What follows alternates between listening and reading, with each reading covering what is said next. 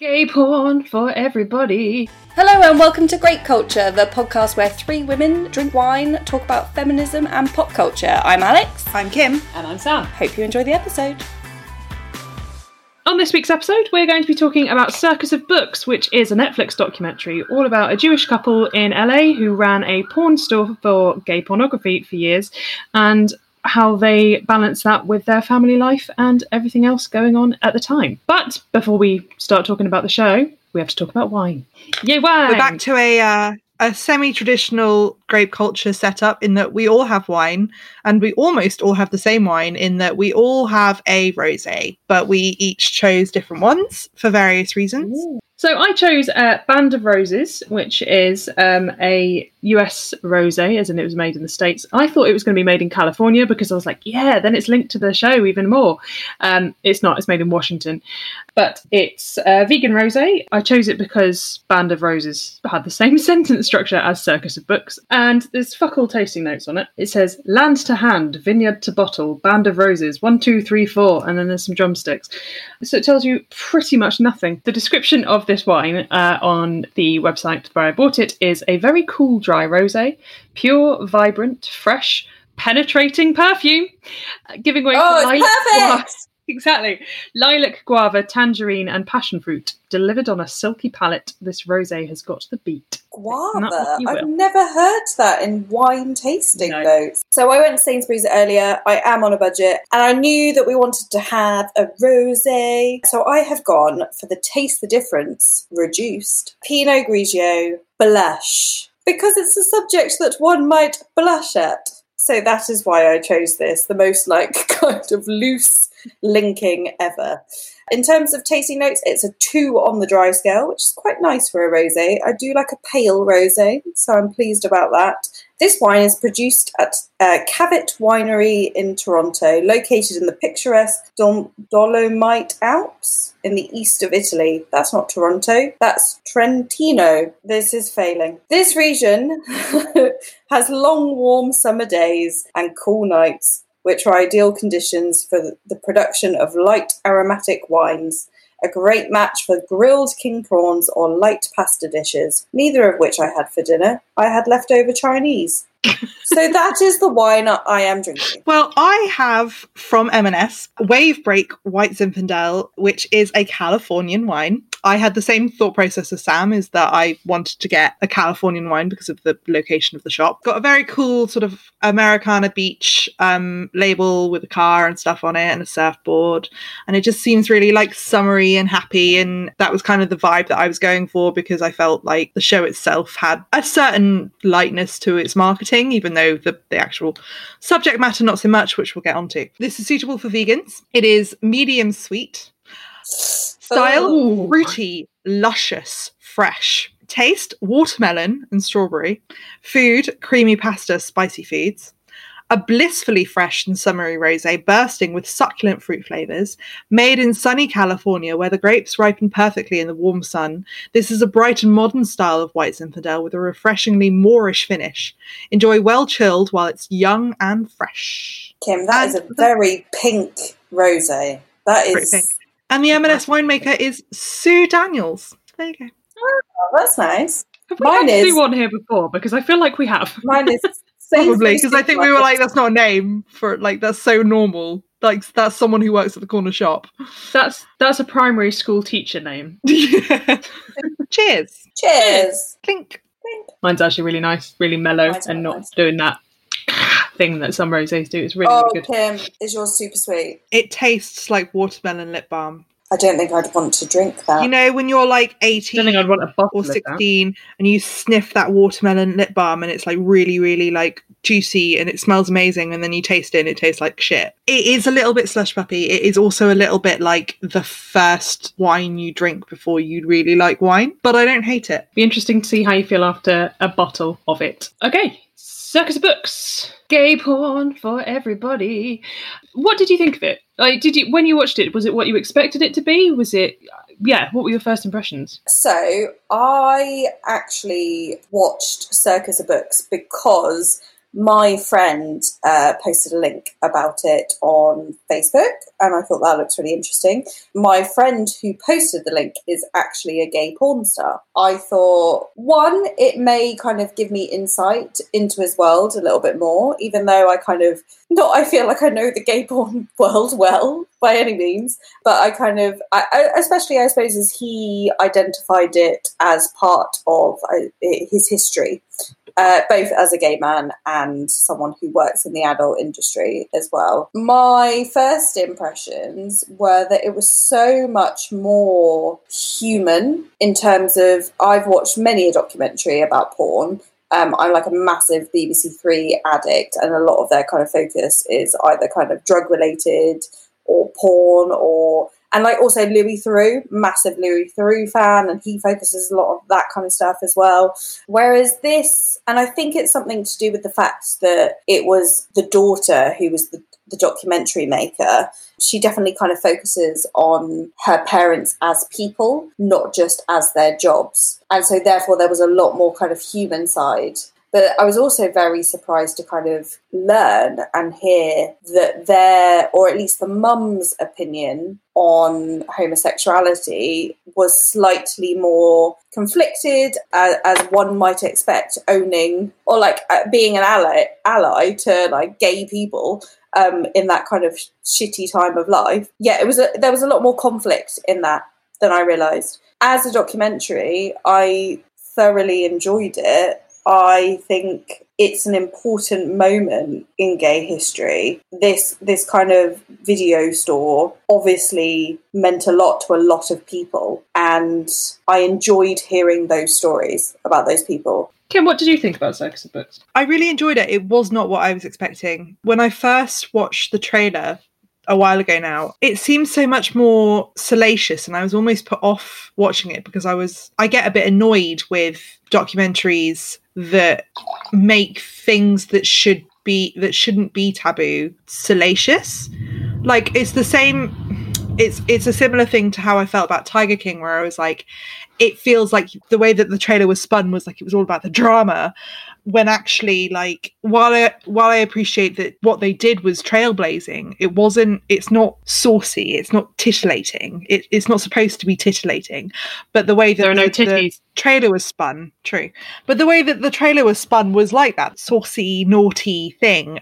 So when I watched it, like when you guys said, when we said that we were going to watch it, I was a bit like, oh, not really looking forward to it. I was just kind of like, I was expecting it to be a lot of sort of exploitative stuff. I didn't realise that the documentary filmmaker was the child of the people who ran the store. So I think that made a big difference. I think if I'd known that, I wouldn't have felt that way. But I did. So when I watched it, I was really struck by the human aspect of it, and I was more interested in it because I was more interested in how the family made that decision, and the family themselves were very, like a really interesting group of people, and they're wrestling with, their religion and their personal life and their health and making money, and how they very much viewed everything like as a business. And I think I find it really interesting when people show their business side and are very honest about the fact that they're like, yeah, no, this was a way to make money. Like, I do find that quite interesting. I also, I don't know, I found it quite heartwarming because even though I felt like Alex that I thought it was really interesting to see the mother's conflict around sexuality, they still spoke about it then and spoke about it looking back and spoke about it in the historical clips. They were doing something very important, and they were definitely being advocates in a way. And it was, she sort of said, oh, it's different when it hits your front door, but then I re-examined myself, and it was really heartwarming and inspiring to watch people do that kind of work in the face of adversity, for whatever motive it originally started out as. Like, it wasn't solely monetary. They were doing a kind of work for good reasons, and they were advocating for people for good reasons, and then they were doing the work for themselves to re-examine their own held beliefs and how they needed to rectify them and change them for their own family. Like, they were examining their own bias and prejudice, and I felt that was brilliant. So basically, I felt the whole thing was really heartwarming. And I know we'll go into like bits and bobs of the details, but I felt the whole thing was quite heartwarming in a way that I really was not expecting, either from the trailer or the premise, without knowing that the filmmaker was their daughter. So I was surprised. I was pleasantly surprised, not unlike this rosé. What a wonderful link. Yeah. I'm really good at it. Yeah, I agree. I definitely agree, Kim, that it wasn't what I expected, because I did expect, I think you used the word salacious. I was expecting it to be a lot more sensationalist and more about the porn, and in a way, it was just kind of obviously alluded to it, but it was not really part of the story almost. And I was also expecting to see a lot more about, there was an element of this, but the way that it was pitched in my mind was that it was going to be more about the importance of the store as a part of the gay community and its impact on members of the gay community, and more about that. And although obviously that was part of it, it didn't, I thought it had become this like massive cultural hub, and it was actually quite localized. It was quite a local thing, which is not what I was expecting. I'm not saying that that's less important, it was just the way it was talked about was slightly different than I was expecting. Also, I came into it, the reason I heard about it was one of the former employees is Alaska Thunderfuck, who won RuPaul's Drag Race All-Stars 2 and is quite a well-known alumnus of RuPaul's Drag Race, because I saw her posting about it on social media and then was like, oh, what's this show? So that was kind of my gateway, so I was expecting a bit more Alaska, to be honest. You're expecting it to be like bigger and more in your face. Yeah, exactly. A bit more drag. Like gay porn. See, the way that I first like watched the trailer was literally because it had books in the title, and I was like, oh, it's a thing about a book. Oh no. I was like, oh, this isn't what I thought it was going to be. Catalogue of dick. Yeah. That's really interesting what you said about it being so much like such a smaller nucleus. Like a microcosm of gay culture. But I really like that, because I think that's part of the reason why I had that moment of not being sure where it was, because I think of California and LA as quite like big and flashy anyway. I don't think of it as having that sense of smaller communities within the areas, in the way that I do think about that with New York, because I feel like each borough and each neighborhood has a real like identity. The fact that it was such a little community, and it seemed like they could be like anywhere. They could have been in small town America, and it just seemed like everyone knew them and they knew everyone and they knew their regulars and stuff. It made it so much more accessible and so interesting, and I love that kind of story. I love like the small stories, because I think that it takes 1,000 small stories to make change. And it makes it more human. Of course it does. And I think there's something in the choice to focus on the family that runs it, because as much as we didn't see, we didn't see much about the community aspect of the gay men that came in, you definitely got a sense from the interviews with them that they did see it as a family hub. So just to focus on that family dynamic also gave the emotions and vibe of what the gay men in the community saw this place as well, which was all about family. This is a point that I jotted down when I was making the notes on this, is what my question was going to be like, how do you feel that these family themes are communicated throughout the whole thing? Because like obviously the LGBTQ community, often they refer to themselves, like they refer to people in that community as being part of their family. A lot of people who have suffered discrimination from their own biological families then find that kind of connection and closeness within the community. So I thought it was really interesting to see those two things played out side by side almost. One thing that I did find interesting, this documentary, they referenced a riot at a place called the Black Cat. Had either of you heard of that before? Yes, but only recently, and only because My Favourite Murder did a thing on the Stonewall. And I think I'd heard of it once before. Again, there was a pub in the town that I went to uni called the Stonewall Inn. Yeah, so that came up like the Stonewall thing came up in conversation when we were talking about it in 2009 as middle class suburban white kids who knew shit all about shit all. But I remember going down a rabbit hole about Wikipedia then, as you all want to do at 3 o'clock in the morning at university.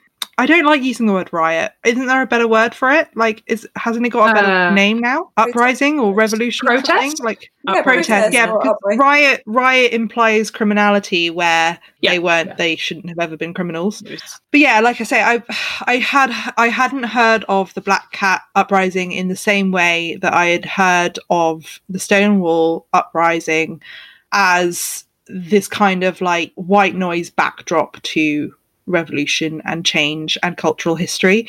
Like in the same way that I think there's certain TV shows or there's certain like figures like Martin Luther King, for example, who you're like, yeah, I know that person, but then there are 100 other people that did equal amounts of incredible work that we don't know off the drop of the hat. Like, it feels like Stonewall was like the poster boy, as it were. Yeah, I mean, every movement has these moments or people who capture the imagination and capture the public interest, but it doesn't mean that any of the other moments are any less relevant or important.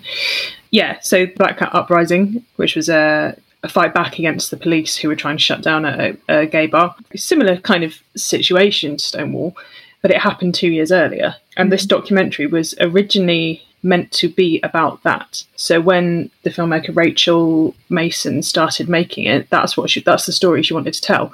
But it was the family stuff and the family angle. It's interesting though that only gets a very small footnote, and then she decided that the bigger interest angle was the family stuff. But then I suppose it comes down to the, what an audience connects with, which is being real, and her connection to her family, and the fact that very much, and you see it through these people, like the visitors of the store. And Sam, you talk about like finding their non-biological family. They saw that in this couple. So actually the story was this couple. In terms of they're two completely different documentaries, of course they are. And so it's interesting that she switched. But I think that she obviously, to remain true to herself, and the kind of drive was to tell the real true story about her parents. And sometimes you just, like, that's what you follow. It's interesting to compare that pivot of topic to the Tiger King, what we talked about in the Tiger King episode with that pivot of topic, where we talked about how they'd gone there to do a documentary about illegal selling of exotic pets and big cats, and then pivoted to the more lucrative, the more sensational story of the Tiger King. I don't know if the listeners heard my eye roll there, but it was there. But this is kind of almost the opposite, which is that the bigger, more sellable story would be the Black Cat Uprising, I would have thought. Like, especially right now, obviously I know that they didn't know that when they were making the documentary, but especially if you consider the movements that have been happening, I would have thought the more sellable documentary to a wider array of people, not necessarily Netflix, but whoever, would have been the Black Cat thing. But she recognised that she was in a unique position to tell this other story that no one else was going to tell. Like, I think that's the thing, like, and it's probably why I like this more than I like Tiger King, amongst other reasons. On that note, do you think that the documentary that we ended up with, do you think it was helped or hindered by the fact that she was their daughter? So obviously she had the insight growing up, but do you think it coloured the story in any way? Do you think what do you reckon? I think parts of it were helped and parts of it were hindered. Like, I think the emotion behind a lot of the very personal stuff and the relationship between the family, so like the stuff about their son, and also her relationship and how they didn't know about the store and what the store meant to them as a family and as a couple, and the difference of their sort of religion and personal values versus the store, I don't think would have been handled in quite the same way and with quite the level of nuance, or would have got as deep without it being her, because I think that it would have been the kind of thing that you need to spend some time with in order to get to that, and not all documentary makers are going to do that, even though a good documentary maker presumably should, but I don't think all of them will. On the other hand, I did find it distracting at times, where banality of their family life and the way that they spoke to each other kind of interrupted important moments. And to be specific, there was a moment where the documentary maker, was speaking to her mother, the shop owner, and were saying like, can you just hold on for a minute whilst I put this camera on you? You can't even just, why do you always have to just walk away and all this sort of stuff? Like, it was very much like the way that you might talk to your mum because you're getting annoyed because you've lived with this stuff for 30, 40 years. But I didn't think it had a place in that documentary. I felt like it diminished both the documentary maker and the subject, in my opinion. It was a step too far. It felt almost reality TV-ish. Yeah, fair. And I totally get that. I think for me, it gave more because you got to see their real true self completely. And I think she chose to keep those moments in because it gave them a completely human side. Like, there's one thing like interviewing someone on a sofa, and even if they are your daughter or even if they are someone you know really well, you're going to answer. If someone's directly asking you a question and there's a camera in your face, you're going to think carefully about the way you answer a question, much like we do on podcasts. Like, you know, we like to think that we're giving true responses, but we are kind of like censoring ourselves slightly because we're putting our voices out there. And whereas those moments that they are not assuming that it's going to be put out there because it's mundane, I think that actually gave a true sense of who these people are. So for me, yes, maybe it didn't add to the narrative, but I'm personally driven by learning about people. And so for me, that kind of added to that. I think whether it hinders or doesn't, her being the daughter, is hard to answer because any director is going to have a different spin or take, regardless of if you're close to a family or not. I think for me, this documentary wouldn't be the same if it wasn't the daughter or was a different director completely. At the moment, I really appreciate that it's a family member that knows them really well, like Kim says, because she doesn't have to spend all the time getting to know them. She can skip past that and get to the true heart of the story and heart of who they are. I think it's one that can be argued from either side. I personally found it a bit distracting, not necessarily for the same reasons as you, Kim, not necessarily in the same way, but I felt like there were moments that would, you could argue that this is because it's creating a story about them as people and everything, I know, but there were moments that felt a bit indulgent. Like, for example, the point where Rachel Mason is the filmmaker, her parents Barry and Karen are the people that own the store. Rachel was telling the story of how she found out what her parents actually did, because obviously when they were kids, the parents were you don't really tell your kids that you run a porn shop and you run a company that makes gay porn.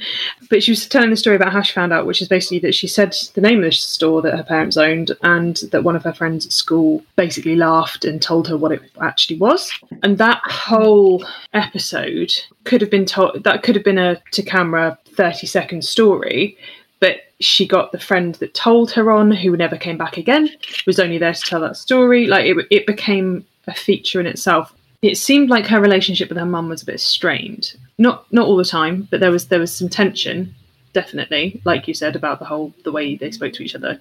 It seems like there was tension there, and it seemed at times like the way she showed her mother, certainly in the first bit of the documentary, wasn't as objective as perhaps someone else would have been. I'm not saying that if you make a completely objective documentary, then obviously it's going to be really fucking boring, but it felt there were times when I was like, is she just working out her issues with her mother in this? Is this what's happening? Yeah, that's pretty true. Yeah. That's pretty fair. Yeah, I felt that, like, when you said self-indulgent, that's actually what I thought of. I think that's what I mean by the reality TV thing, like taking it too far. It crosses the line between you're making a documentary about these people and you're using a documentary to work out your issues with these people, which, if that's the premise of the documentary, then that's great, but that wasn't the premise of the documentary. I can't say I'm surprised that a documentary filmmaker who is making a documentary about their own family is self-indulgent. We'll bring some of their own, and we'll bring some of their own issues into it because it's the nature of it. Yeah, and it's not necessarily bad. Like, clearly for some people it's appealing. Like, I think you and I maybe are just a little bit more like, ooh, stay. We're just jaded. Can you keep your issues away from me? Maybe it's the difference between the introverts and the extroverts. I'm dealing with my issues. Could you keep yours over there? I don't know if I agree that automatically you would be self-indulgent making a documentary about your family, because if anything... No, but it would be hard to be objective. That's the thing. It would be hard to... Yes, okay, fair. Yeah.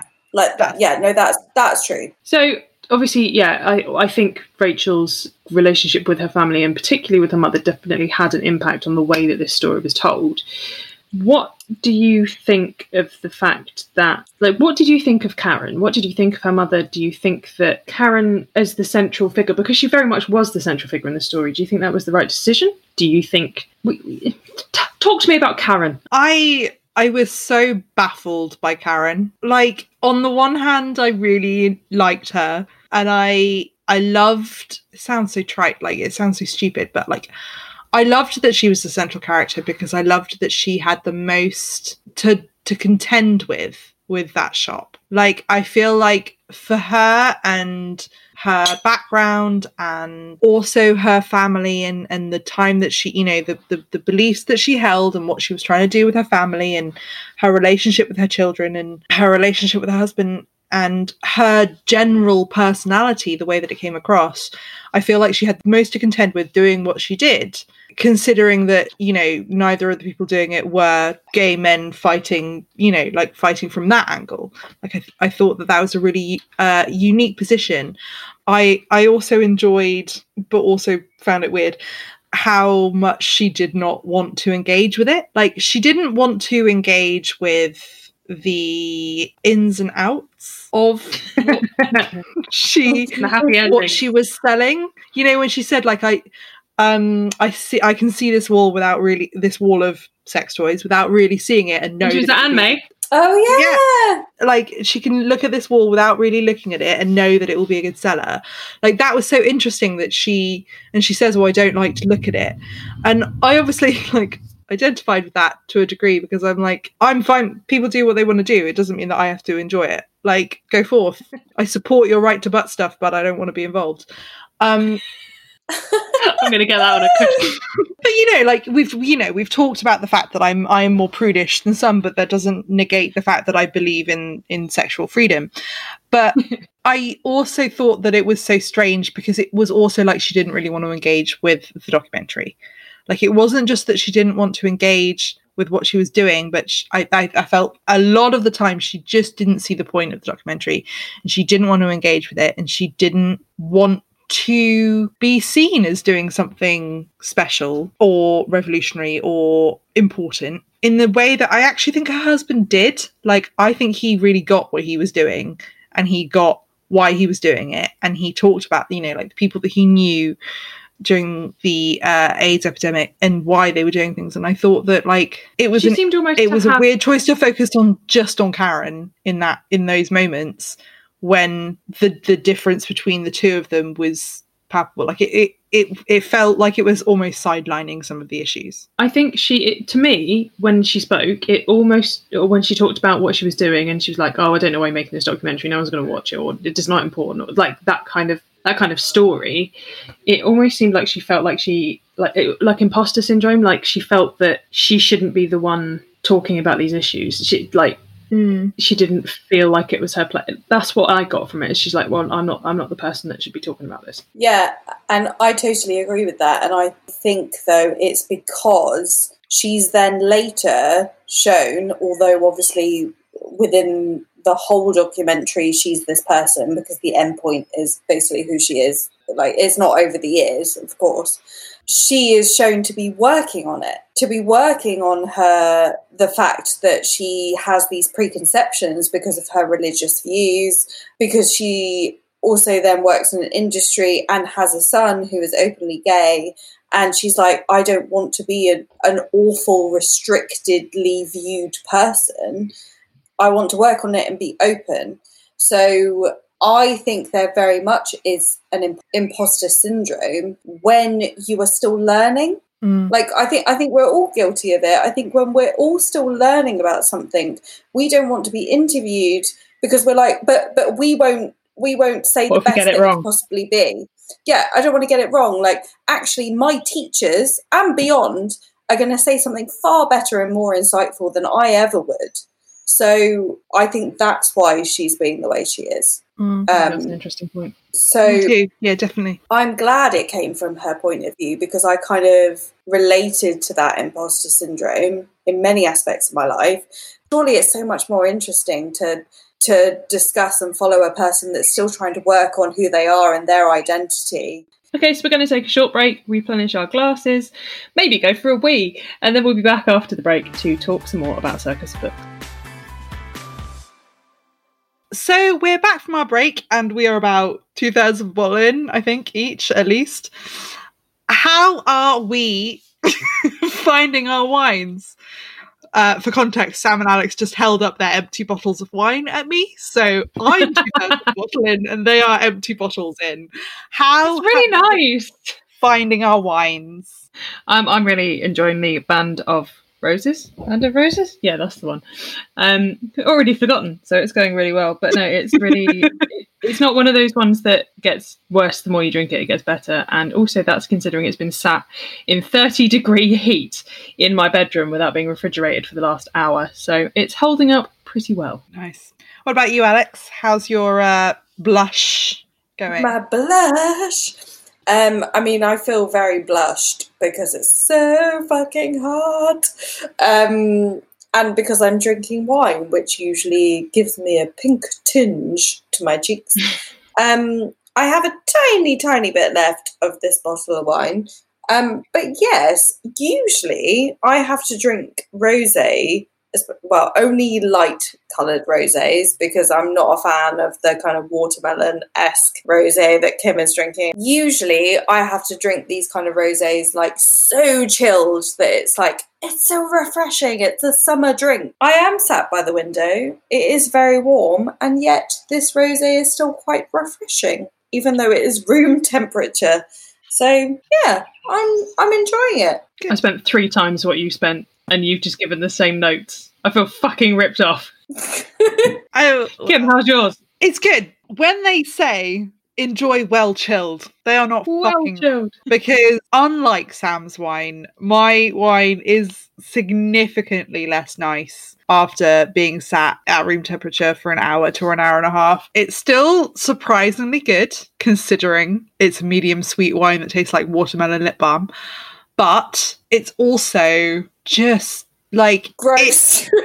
No, it's not gross. It's not gross. It's just there's bad decisions in the summertime, and then there is bad decisions in the middle of the day on a beach when you have no other options in the summertime. And that's what the hell have you done? It's really good when it's cold. When it's cold, it's lovely. The less tasty it gets. But yeah, I still think that for a medium sweet wine for £7 from M&S, it's surprisingly good. But heed the advice, serve it well chilled. How do we feel like our wines pair with our topic? I think mine is... It's difficult to know because I'm still not sure whether I enjoyed Circus of Books or not. And I am enjoying this wine. Interesting. Alex? I don't know, because I did enjoy Circus of Books. And I do enjoy this wine, but I don't know if they complement each other in terms of the same vibe, if you know what I mean. Mm-hmm. The fact that I chose it for the title, which was Blush, I didn't blush at the documentary. So at the moment, no, it doesn't pair. Mine surprisingly does pair. Like, you know, I talked about how the wine surprised me, the documentary surprised me. It's sweeter than I thought it was going to be because I didn't look at the label. The documentary was sweeter than I thought it was going to be because I didn't really look it up other than the trailer. I think it's working for me. I don't know if it's just that I'm in a particularly, like, all things considered good mood today. I seem to be positive, which is unusual. This wine is enhancing a good mood, and I felt not sad when I watched Circus of Books. So therefore, so far so good. Great. So on the subject of blushing or not blushing when it comes to Circus of Books, do you think it should have talked more about the porn industry and the issues within the porn industry, because there are money? Because it talks about censorship, and it talks about the battle against censorship, particularly during the Reagan administration. There was a big move towards the basically anything of a sordid nature was kind of used as an easy battleground to win votes. But they don't really go into any details about the ethics of porn, paying for your porn, the circumstances with which a lot of porn is produced. Do you think that's something that had a place in this documentary and should have had a place, or do you think it was not right? I personally feel that it didn't have a place in this documentary because it wasn't what it was about. I think, much like anything, if you choose a subject matter, there are going to be massive strands in which you might focus on as a director. So her strand that she focused on was maybe a few things, but it was massively about family, and I think it was more about the human element of the people consuming it and consuming the porn rather than the people that are in the porn industry. I disagree. I think that there was a place for them to talk about the ethics of the porn industry. And I think that, they're struggling with the ethics of running this porn shop. And they're also struggling with the ethics of the fact that they themselves, produced pornography. And I think that they didn't examine that in the way that maybe they should have. And that in a way that maybe their moral conflict actually probably led them to examine that in their own lives. I don't think that the documentary went deep enough on those topics, on various topics, partially because of the fact that the narrative was so focused on the family. Also, though, I think it's partially that I feel like the documentary was too short. Like, the documentary is, an hour and a half? Yeah. And I think that this story, this family, and this store and the issues that they combated, I think that this should have been a 6-part documentary, and they could have done an episode, the introductory episode. They could have done an episode where the focus was how the family dealt with being part of Black Cat Uprising, being, their relationship with the revolutions. They could have had an episode entirely about their legal battle about censorship. They could have had an entire thing about, dealing with the family and the religious aspects. Instead, I feel like they crammed too much into an hour and a half. I feel like the documentary had a lot more to say and explore, even the way, separate from the LGBTQ aspect of the rest of what I envisaged this documentary could have been. There could have been a whole chapter about, how the welfare state essentially let them down, that led them to this point. Like, as much as I don't want to portray LGBTQ pornography and entering into that sphere as like a last resort, for them it very much was partially as a result of how the world let them down. And I think that that's also important to talk about. I think this could have been a much richer and deeper documentary while still maintaining that family narrative, because it's very much still a family story, and it's still being told in the same way, and with even more background footage, with even more story, but also tackling on a surface level more deeply the issues like ethics in the pornography industry, the Black Cat Uprising, gay rights, the HIV HIV crisis. Yeah, absolutely. And I think, I think that honestly, if I could press rewind on it, I would, and I would make them do that. If they could have known that I think people would have watched a 6-part documentary series on that, then I think that they would have done it. And it bugs me, not for this to be, another example of how much Kim hates the Tiger King, but it bugs me that the Tiger King is a 7-8-part documentary and this is an hour and a half. In case anyone needs a refresher on that, the episode is on all our pages. But yeah, I completely agree. I think this suffered from the length that it was because it tried to do too much and didn't do enough. I wanted the queer aspect of it to be a bigger focus, and obviously there was a lot dedicated to Josh coming out, Josh being Karen and Barry's son.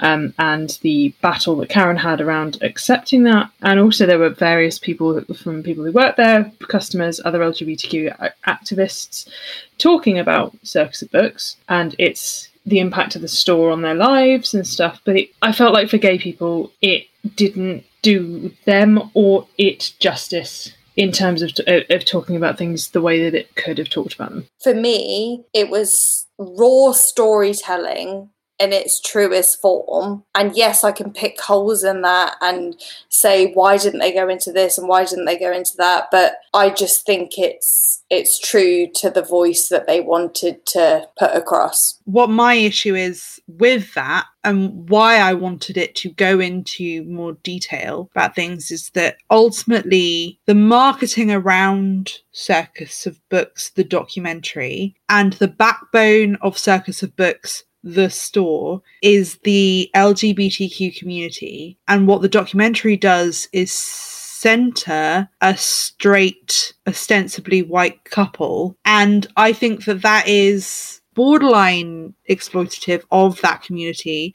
And I think that if you are going to use that community as a backdrop, you should take care to center the issues that matter to the community. And I don't think that the documentary fully does that justice. I think it does a lot of work for it, you know, within the realms of the family narrative. And we've talked about Josh, and I think that I think that's part of that. But I believe that they could have done more. And I believe that the way that the marketing presented this is what makes it feel lackluster to me. I appreciated the story that we were told. I wish there had been more of the story that was untold, which is the story that historically is untold. I wanted more gay. Not that I want to pull the queer card, but I'm going to pull the queer card, which is the only person on this podcast that doesn't identify as heterosexual. I didn't want a family story. I wanted a story about the gay community, and I feel like it wasn't delivered. I don't feel like what was promised in the trailer was delivered in the thing. And that's not saying that it wasn't important, because it was important and it was insightful, and that's not to diminish any of the storytelling itself. It's just not what I wanted from this, and it's not what I anticipated. So, in the interest of our happy endings, what was it about the documentary that you enjoyed most? Was there a quote? Was there a moment? Was it a method of the storytelling? What was your favourite thing about it? I have two favourite or were there none? I have a silly thing and I have an overall thing. Okay. Silly specific moment that was my favourite was the moment where she was holding up the stack of DVDs to someone else that worked with her, being like, do they look white to you? Do they look Caucasian to you? And she was looking specifically for a DVD that was Caucasian Men Without Penetration. And she held it up, she was like, well, this looks like it might be, do they look white to you? Like, that just made me laugh out loud, which I just really enjoyed. As a wider, more like thoughtful reason why I like this documentary, I think that there was a lot of heart in it. And I think that we've talked about it already, but the real sense of the small community that this bookshop had, like, I always find it heartwarming when I watch a documentary and people from way back when are willing to come back on and talk about how great they thought so-and-so was. And this felt like that. I felt a connection to a moment in time and people. And of all of those people, I felt least connection to Karen, but everyone who appeared on the documentary had clear memories and good things to say and was particularly well lit. And just like there was a lot of there was a lot of heart to that. I mean, but genuinely they were all really well lit, but there was a lot of heart to it. And I felt like if the execution wasn't perfect, the impetus behind it was pure. As wholesome as a documentary about porn could be. Mm-hmm. Yeah, like, good phrase. Yeah, pretty much. Alex, how about you? I think humanity and realness, truthfulness, family, everything that we've kind of had to reflect on at the moment, especially in lockdown, is hard to capture. And I think she captured it. And I think it's a beautiful piece of storytelling that isn't necessarily just about the things that we spoke about. It means something different to each and every one of us. For me, there are 2 points which I think actually link with what you were just saying. One of them definitely does, Alex, what you were just saying. So I noted down a couple of quotes when I was watching it, and one of them was from Karen, who obviously had difficulty reconciling her faith to her son's sexuality, despite what the what the store does and what the store is. And she said, I needed to rethink my theology in order to be okay with it. And I thought that was really, really, like, that really stuck out to me, because she didn't say she needed to rethink her faith. She didn't say she needed to discard anything about herself. It was the use of the word theology, I think, when I was like, oh, she's looking at the way things are interpreted rather than the indoctrination of these lessons. And I thought that was really good, because she recognised that the problem wasn't her faith, it was the way that her faith was communicated to her through other channels. And I thought that was great. And also the fact that she was able as well to do that. The fact that she was able to recognise that and go, maybe I need to interpret this differently, and was still able to balance the two things. Because when you do have faith, and when you, I'm not religious, obviously, look at me, heathen. But the idea that there's something that is so deeply held and has been a part of you for so long, you don't want to lose that for someone you love, but you don't want to lose someone you love for something else. Like it, I just thought it was a really nice, powerful expression. Yeah, I love that. But also, as a religious person, like, I found that very comforting, and I found that very powerful, because I've often said that you do not need to give up your faith to recognize equality, and that doctrine is not always the way. And, you know, to you guys personally, I've argued the case for acceptance and belief, and I thought it was powerful to watch that in a documentary where someone wrestles with what their faith has taught them, what their religion has taught them, what their theology has taught them, but does not lose their faith in God whilst questioning the way that God's teachings are taught. It's like, we're going to come back to this as well, because we're going to have an episode about Queer Eye in the future, but there's an episode of the latest season of Queer Eye where that features a pastor. How do you say? I know what you mean. I say pastor to which avoid way it sounding like pastor. Which way is the man of God? I don't know. But yeah, in which he basically is talking about the different ways that if you interpret the Bible from the original Greek, that words have a different meaning, and it's that kind of thing of recognizing that a religious text is open to interpretation just by its very nature. So I thought that was really, really powerful. Yeah. And another quote that really stood out to me was, it was right near the very end, they were talking about the work that Karen and Barry have done with PFLAG, which is Parents and Friends of Lesbian and Gays. I'm assuming it's just plural, lesbians and gays, because then there's no qualifier to the end of that acronym, and I can't remember what it is. It's basically people who know and love queer people is this organisation.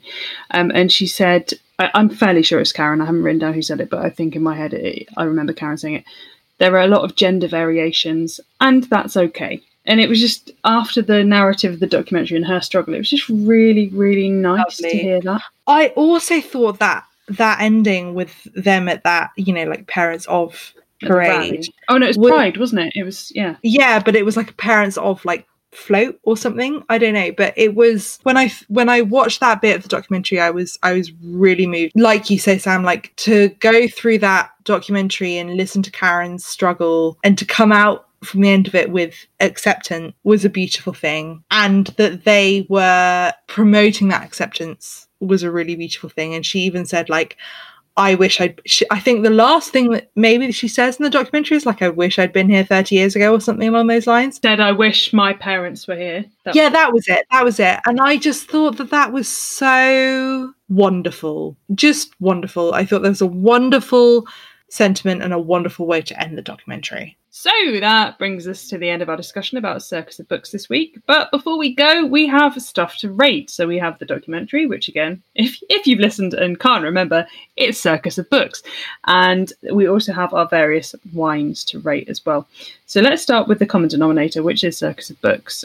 What would you guys give it out of 5 grapes? I'm going to give it a 4 out of 5, because I really feel, in terms of the voice that they were giving the documentary, I think that was really true and honest, and I enjoyed it. So I'm going to give it a 4.5. No, 4. Did I say that? Oh, you said 4 originally. You said 4, but you can bump it up if you like. No, I'm going to give it a 4, because I also understand that it could go further, but at the same time, I don't think it should in this context. I'm going to give it a 3 for the reasons that I've already explained. Like, I feel like it could have done more, and I feel like it could have been better. But at the same time, like, I clearly really enjoyed it. Like, I don't want it to come across on this episode that I didn't, because I did enjoy it. I thought it was heartwarming. I thought it was powerful. I thought it was moving. I just felt like it could have done more. And 3 is usually my good would recommend but could do better. And that's how I feel about it. Like, middle ground. Yeah. Slap bang. Whoop. So I'm going to split the difference and go 3.5, because I do think that in terms of telling a family story, an unusual family story, because it is unusual, not many people's parents own a pornography emporium. I think it did a really good job, and I think, like we've discussed, the humanity and the human interest side was great, but I think it could have done more, and I do think that there was a slight element of bias in some of the storytelling. So 3.5. And what about our wines? So Kim, let's go to you first with your watermelon business. Wait. Watermelon. That angry pink bastard. The angry pink. Oh, Fruity, luscious and fresh. It's so gross. You know what? I have 2 ratings for this. We only need 1. No, but I have 2. I have 2. It's a 3.5 when it's well chilled. It's like a 2 when it's not. It's like 1.5. If you buy it off the shelf and then drink it in the park. Yeah. As soon as it gets above cold, it's gash. I would hope your gash is above cold. Oh, that description was hilarious.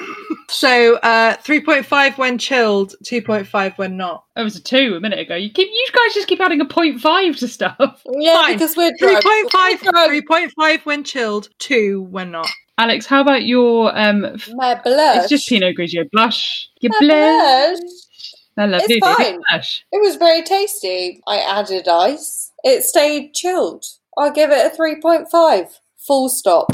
Cool. And my Band of Roses, Rosé. This is honestly one of the best rosés I've had in a long time. Nice. I was heartily impressed. When I've drunk wine recently, it's felt like a chore. Like I'm just drinking this because I want to get drunk, not because I'm enjoying it. Whereas this actually I did enjoy. So that's nice. I'm giving it a 5. Wow. 5 for the Band of Roses. Loved it. So thanks for listening to Grape Culture this week. If you want to follow us on social media, we're over on Twitter at Grape Culture Pod. We're on Instagram at Grape Culture Podcast. You can also go over to our website, which is www.grapeculturepodcast.co.uk. If you've enjoyed the show and you are listening on an Apple device, please don't forget to give us a rating and maybe leave us a review, because we're needy bitches and we love to know what you think. And finally, don't forget to come back in 2 weeks' time when we will have a brand new episode for you, and it's going to be a really good one, so do come. So thanks again from all of us for listening, and we will see you next time. Bye! Bye!